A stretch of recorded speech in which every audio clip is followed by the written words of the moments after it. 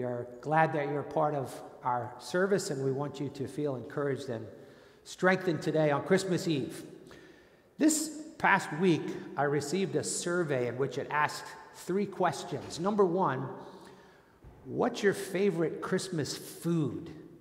And actually, I don't really think Thanksgiving, I think a lot about food. Christmas food, it depends maybe if you grew up having the 7 fishes or things like that. Maybe there's something significant, but that one was kind of like a wash for me. But then it asked a second question. It said, what's your favorite Christmas song? But then it threw a curve in there. Secular song and then religious song. So, before I tell you mine, I want you, if you're with someone, to lean over and answer those 2 questions. If you're at home, just share that with one another. What's your favorite Christmas song that's not religious? And then what's your favorite Christmas song that's actually a song about Christ? Just take a moment and keep your mask on, but share that if you can remember it. Those of you that are at home, ask the children. They may have a song as well.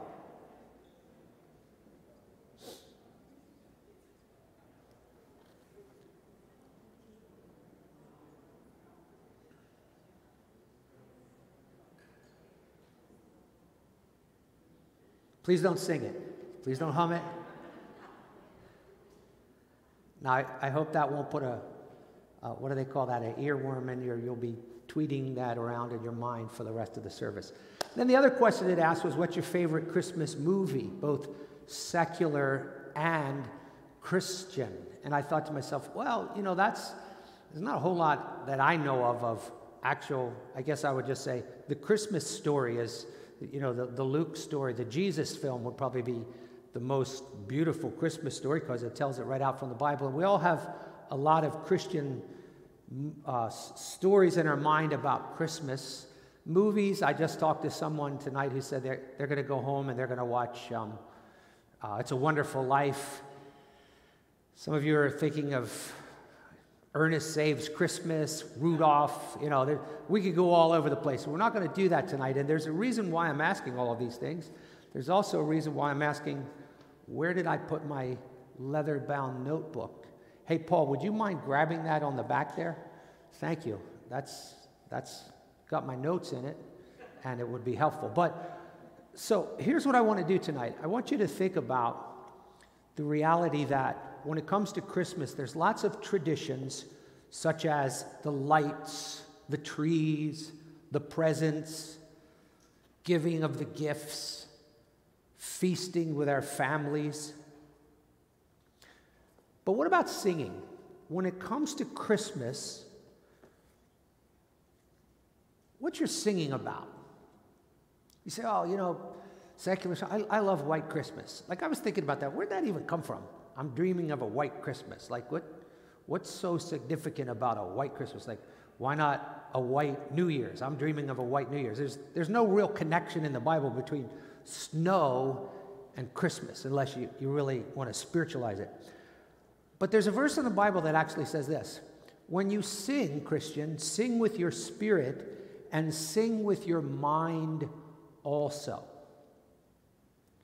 So we just sang a song, Hark the Herald Angels Sing, which I would consider perhaps one of the finest Christian Christmas songs that was ever written.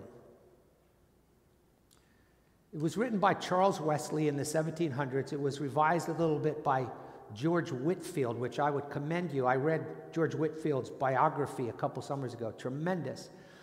But that song is so incredibly drenched with Scripture that I thought to myself, I want us to review that because it just unloads on us a fresh look at Christmas. And then as we sing it, we'll sing it with our spirit and we'll sing it with our mind also.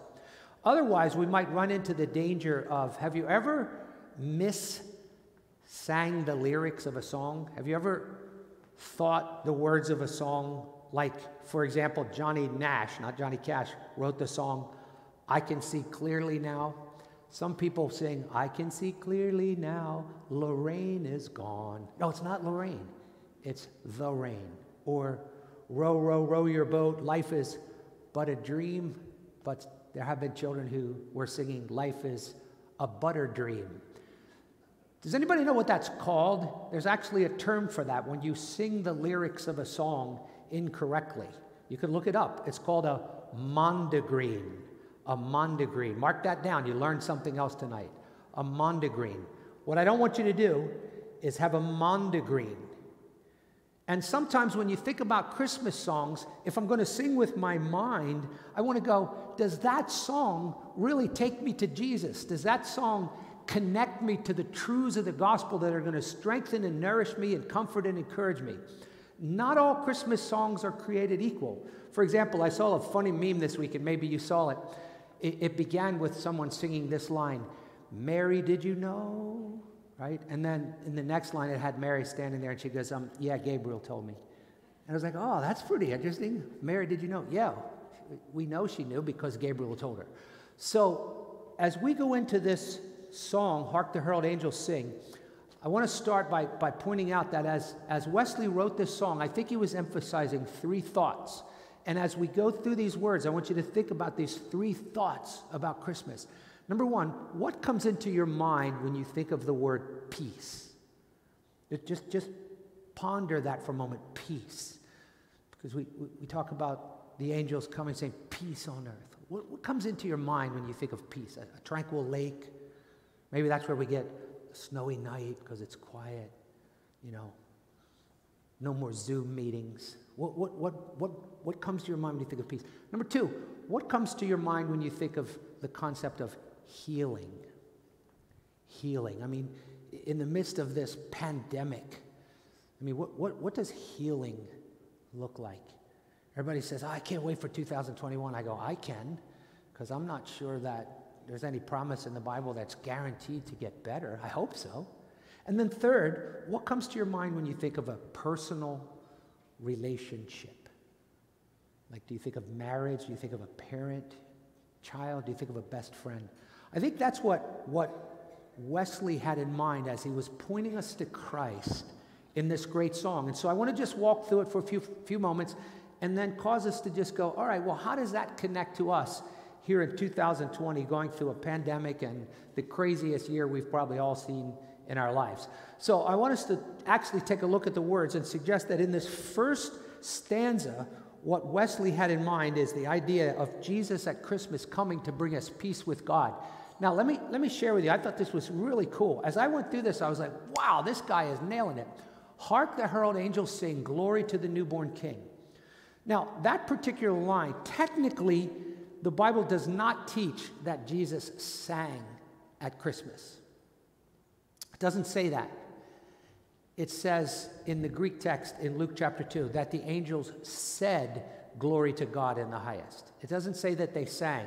But in Hebrews chapter 1, verse 6, it says, when God brought the firstborn into the world, he said, let all the angels of God worship him. So I want to suggest that as Jesus came to earth, all the angels of God were worshiping him. Let's keep going. Peace on earth and mercy mild, God and sinners reconciled. Peace on earth and mercy mild, God and sinners reconciled. Do you know what it means to be reconciled? To be reconciled means to restore a broken relationship. There has to be something wrong in order for it to be reconciled.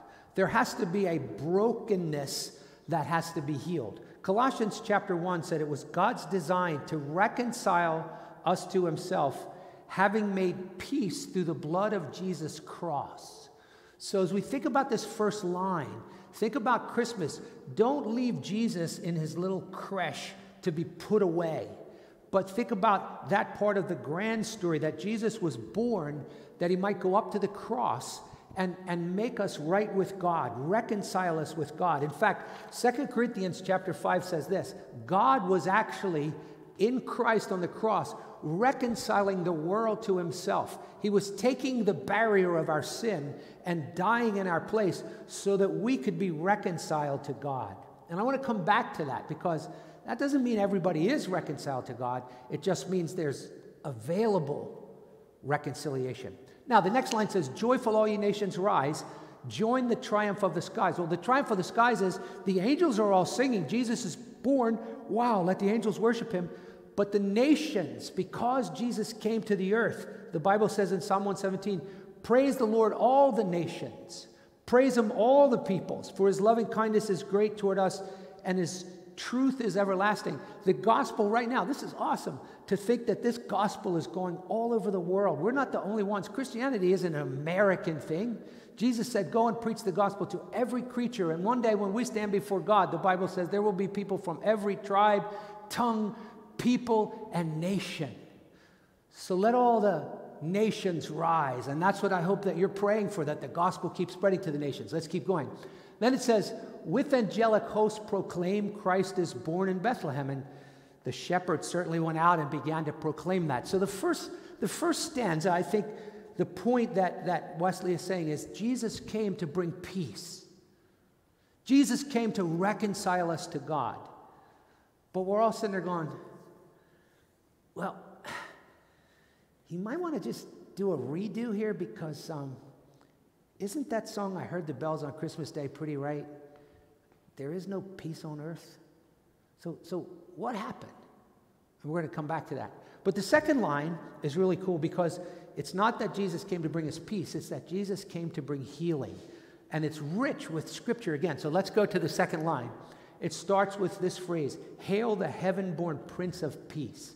Now, that phrase, Prince of Peace, is again right from the Bible. In Isaiah chapter 9, it tells us that a child will be born to us. Now, Isaiah predicted this 600 years before Jesus came. A child will be born to us. A son will be given to us, and his name will be called Wonderful Counselor, Mighty God, Eternal Father, the Prince of Peace.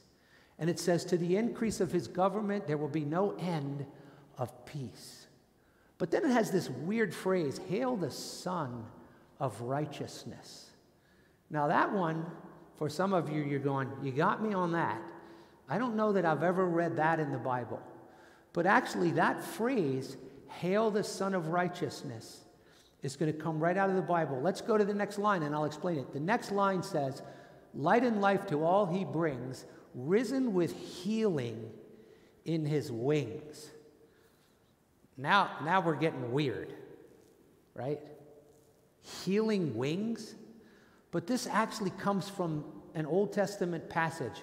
In Malachi chapter 4, the last prophet of the Old Testament, right before the 400 silent years, he said, to you who fear my name, the Son of Righteousness will rise with healing in his wings. And I want you to think about that healing for a moment. What does that mean that in those last days, when Jesus comes, that little baby is going to bring, first of all, he's going to bring healing, and then we're going to talk about what does that mean in his wings? Who brings healing in their wings? But the idea of Jesus bringing healing is, again, a tremendous truth in the Bible. I mean, why do we even need healing? When God created us, everything was perfect, including our health. It's the brokenness of this fallen world that brings disease, that brings sickness, that brings famine, that brings pandemic. And the solution is not science, it's the Savior.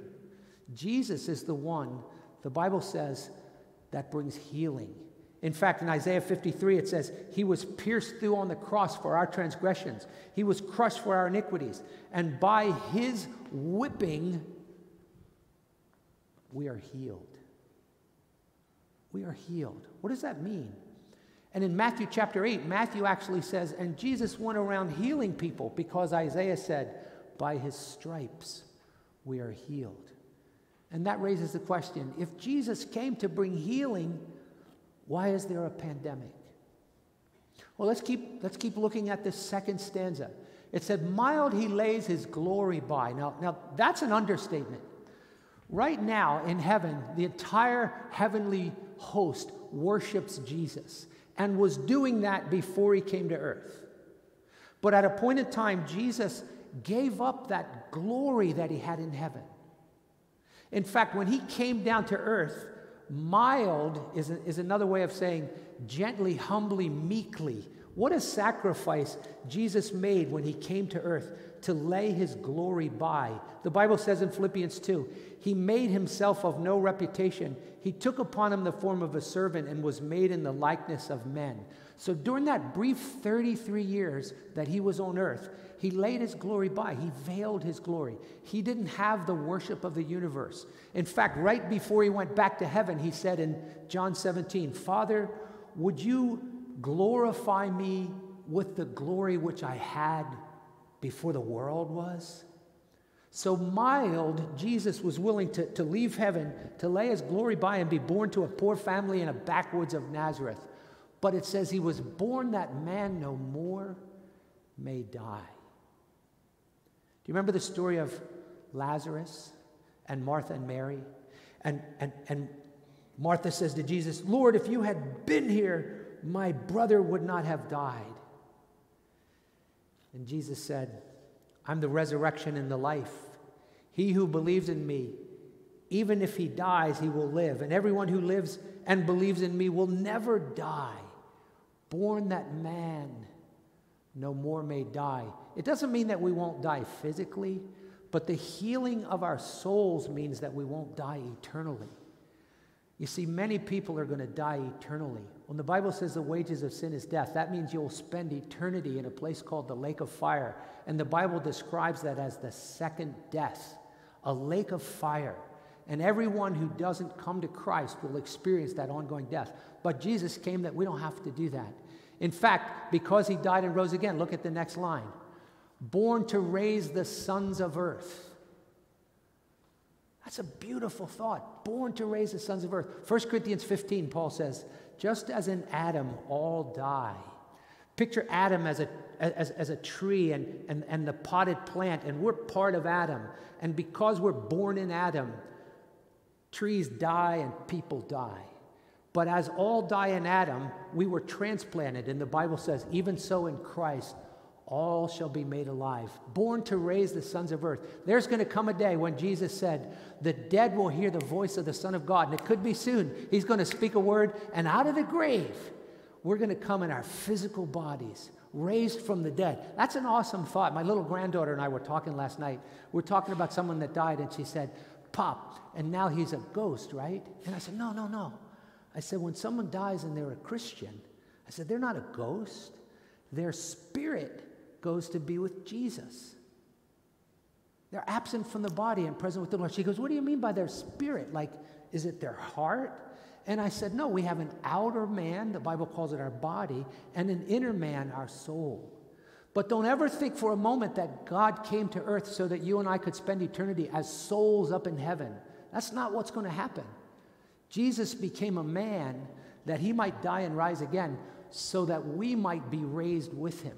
We're not going to spend eternity floating around as ghosts and souls in heaven. We're going to be raised from the dead with physical bodies like Jesus. Born to raise the sons of earth, born to give them second birth. Now you ought to go, oh, I know where he got that from, right? Jesus and Nick. Nicodemus says to Jesus, am I in? Am I going to go to the kingdom of God? I'm not sure. And Jesus is like, Nick, you should know these things. You must be born again. You must be born again. Jesus put out a great recall, but it wasn't on your car. He didn't say, you better bring your car back or it's going to burn up. He said, you better bring yourself back to God, because the first time you were born, it was deficient. You were born depraved. You were born twisted. Tom, you were born lost. You were born disconnected from God. But if you come back to me, the Spirit gives life, and you're born again. Born to give them second birth. And then the line concludes with this beautiful phrase. If we can bring that next line. I'm sorry. It begins with the next phrase, and this will be the last thing as we wind it up. So Wesley's going, look, Christmas is about Jesus coming to bring us peace, to reconcile us with God. But we go, but there's not peace on earth. Jesus came to bring healing of our souls, to give us new birth, to give us hope of a resurrection. But third, Jesus came to give us the personal presence of God in our lives.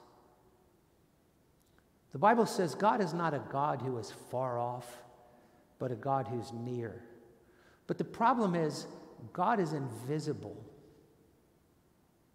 And being invisible and being what theologians call transcendent, he's this lofty, infinite being high above all creation.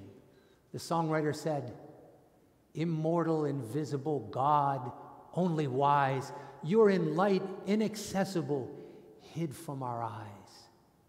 Scripture says no one has seen God at any time. But when Jesus came to earth, he brought the presence of God. And so, as Wesley writes, veiled in flesh, the Godhead see. Hail the incarnate deity. Veiled in flesh. What does that mean? Jesus, remember E.T. when he made his finger glow?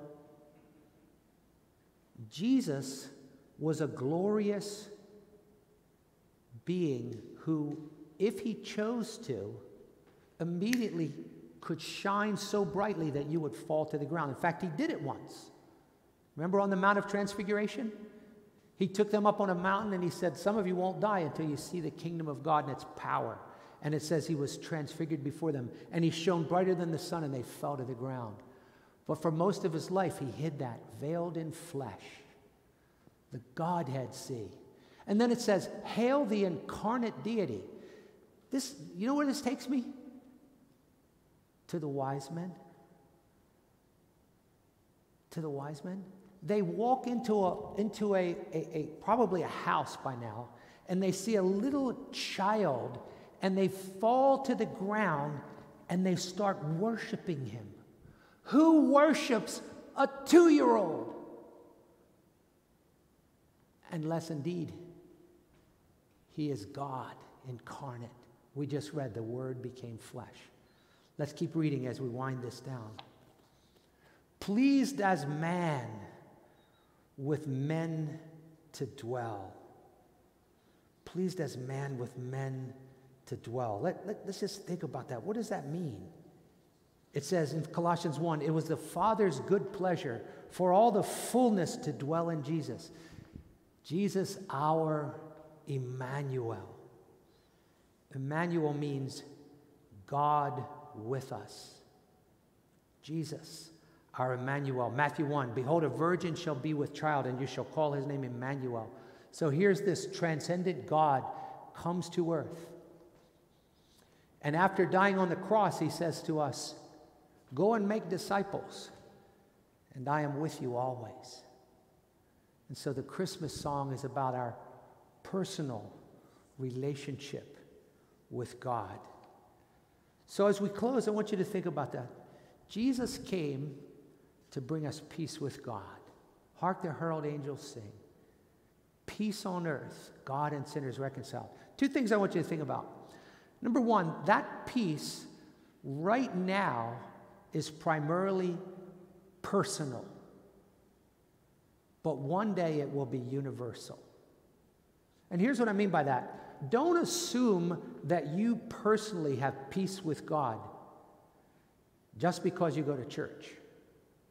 There will be many people who will stand before God on Judgment Day, lost, ruined, deceived, because they thought, I'm a good person, I'm religious. There's no peace with God by going to church. There's no peace with God by being religious. Peace with God comes through the blood of Jesus' cross. Peace with God comes when we recognize that I've offended God, and I put my faith and trust in his mercy, and I believe that Jesus paid for my sins, and I come to God and I ask him to reconcile me. And so if you're a Christian tonight, I want to encourage you, no matter what's going on in your life, you have peace with God. But I also want to mention this, that there's a difference between having peace with God and having the peace of God. So if you're a Christian, take comfort in your soul. You have peace with God. God's not mad at you. You have been reconciled to God. If you were to die this moment, the Bible says, being justified by his blood will be saved from the wrath of God. Hallelujah. You're going to enter into the kingdom of God. But why spend our days on earth tormented with fears and worries and sorrows and problems and perplexities when God has promised us to experience the peace of God. Jesus said, "My peace I leave with you." Not like the world gives, my peace. Philippians 4 says, "Don't be anxious about things, but in everything by prayer and supplication with thanksgiving, let your requests be made known to God. And then the peace of God, which passes understanding, will guard your heart and mind." Can I make a confession? I don't live constantly with the peace of God. Do you? If you do, you should be up here preaching. Do you constantly live with the conscious presence of the peace of God? There are times that I worry, fear, fret, feel mad, sad, hurt, perplexed, can't sleep, racing mind. But every single time, the Lord brought me through it. And as I sought him in prayer, he gave me peace. God keeps his word. So if this Christmas you're struggling, you're worried, you're fearful, you're fretful, God will keep his word. Do not be afraid, Jesus said. Trust. Don't worry about tomorrow. Today has enough trouble. My peace I leave with you. Sometimes the peace of God is like the rain in Elijah's day. He prayed, and his servant saw nothing. He prayed and he prayed again, and his servant saw nothing. But when he prayed and prayed again, eventually a little cloud.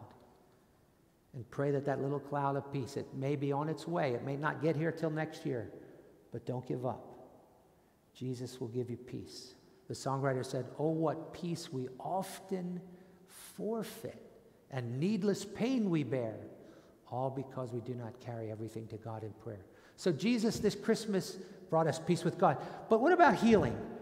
Risen with healing in his wings. If he's got healing in his wings, then why did I get sick? Why did they have cancer? Why did some of you lose your spouse?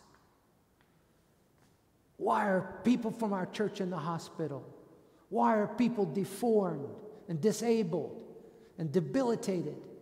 Why are people troubled in their mind with deep depression and mental disorders? Well, I want to suggest, first of all, that the same thing of the peace of God is true of the healing of God. The healing is primarily first spiritual healing. And if you haven't experienced the spiritual healing of your soul, go on in your health. Live a healthy life to 100, but your soul will perish. So there is a mystery to the healing of God. I believe God heals. I believe God does miracles. I believe that through prayer, God can do miraculous things. But there are times that he chooses to withhold his physical healing, and that may be true for some of you. And you may have been misled by someone on television who said, if you're not healed, it's because you don't have enough faith. That's nonsense. That's not what the Bible teaches. If the Lord has not chosen to heal you yet, there are two things that I want to remind you. Number one, he didn't heal Paul because he said, "My grace is sufficient for you." And number two, your healing may be partial, but one day it will be permanent. Revelation chapter 21 says, one day when the kingdoms of this world become the kingdoms of our Lord, there will be no more sorrow, no more pain, no more tears, no more death. The healing of Christ came when the Son of Righteousness came with healing in his wings. Why in his wings? Because the idea of a mother bird, Psalm 90 talks about coming under the wings of God. Jesus, when he was on earth, he said, "I would have gathered you under my wings, but you wouldn't come." If you're struggling with mental and physical sorrows and pain, come under the wings of Jesus and experience, first of all, that soul healing and prayerfully physical healing. And then finally, the presence of God. The presence of God. I know the Bible says he'll never leave me nor forsake me, but sometimes it feels like it. But right now, I want you to remind yourself of this God-honest gospel truth, that the Lord Jesus Christ is as near to you as he ever was. And he has promised you solemnly, I am the same yesterday, today, and forever. And I will never leave you nor forsake you. No matter how lonely you feel this Christmas, many of you out there watching us, if you're a Christian, you are never alone. And I pray that the presence of Jesus will become a greater reality for you in the years to come. And if you're not feeling his presence, the Bible says, who among you walks in darkness and fears the Lord and obeys the voice of his servant, but still walks in darkness? Let him trust in the name of the Lord and stay upon his God. Stay steady, stay trusting, and remind yourself, even if you're in the valley of the shadow of death, the Bible says he is with you, and his rod and his staff will comfort you. Amen. Hark the herald angels sing, glory to our newborn King. Peace, healing, and the presence of Jesus. Benjamin's going to come and lead us in a closing song, and then we'll pray together.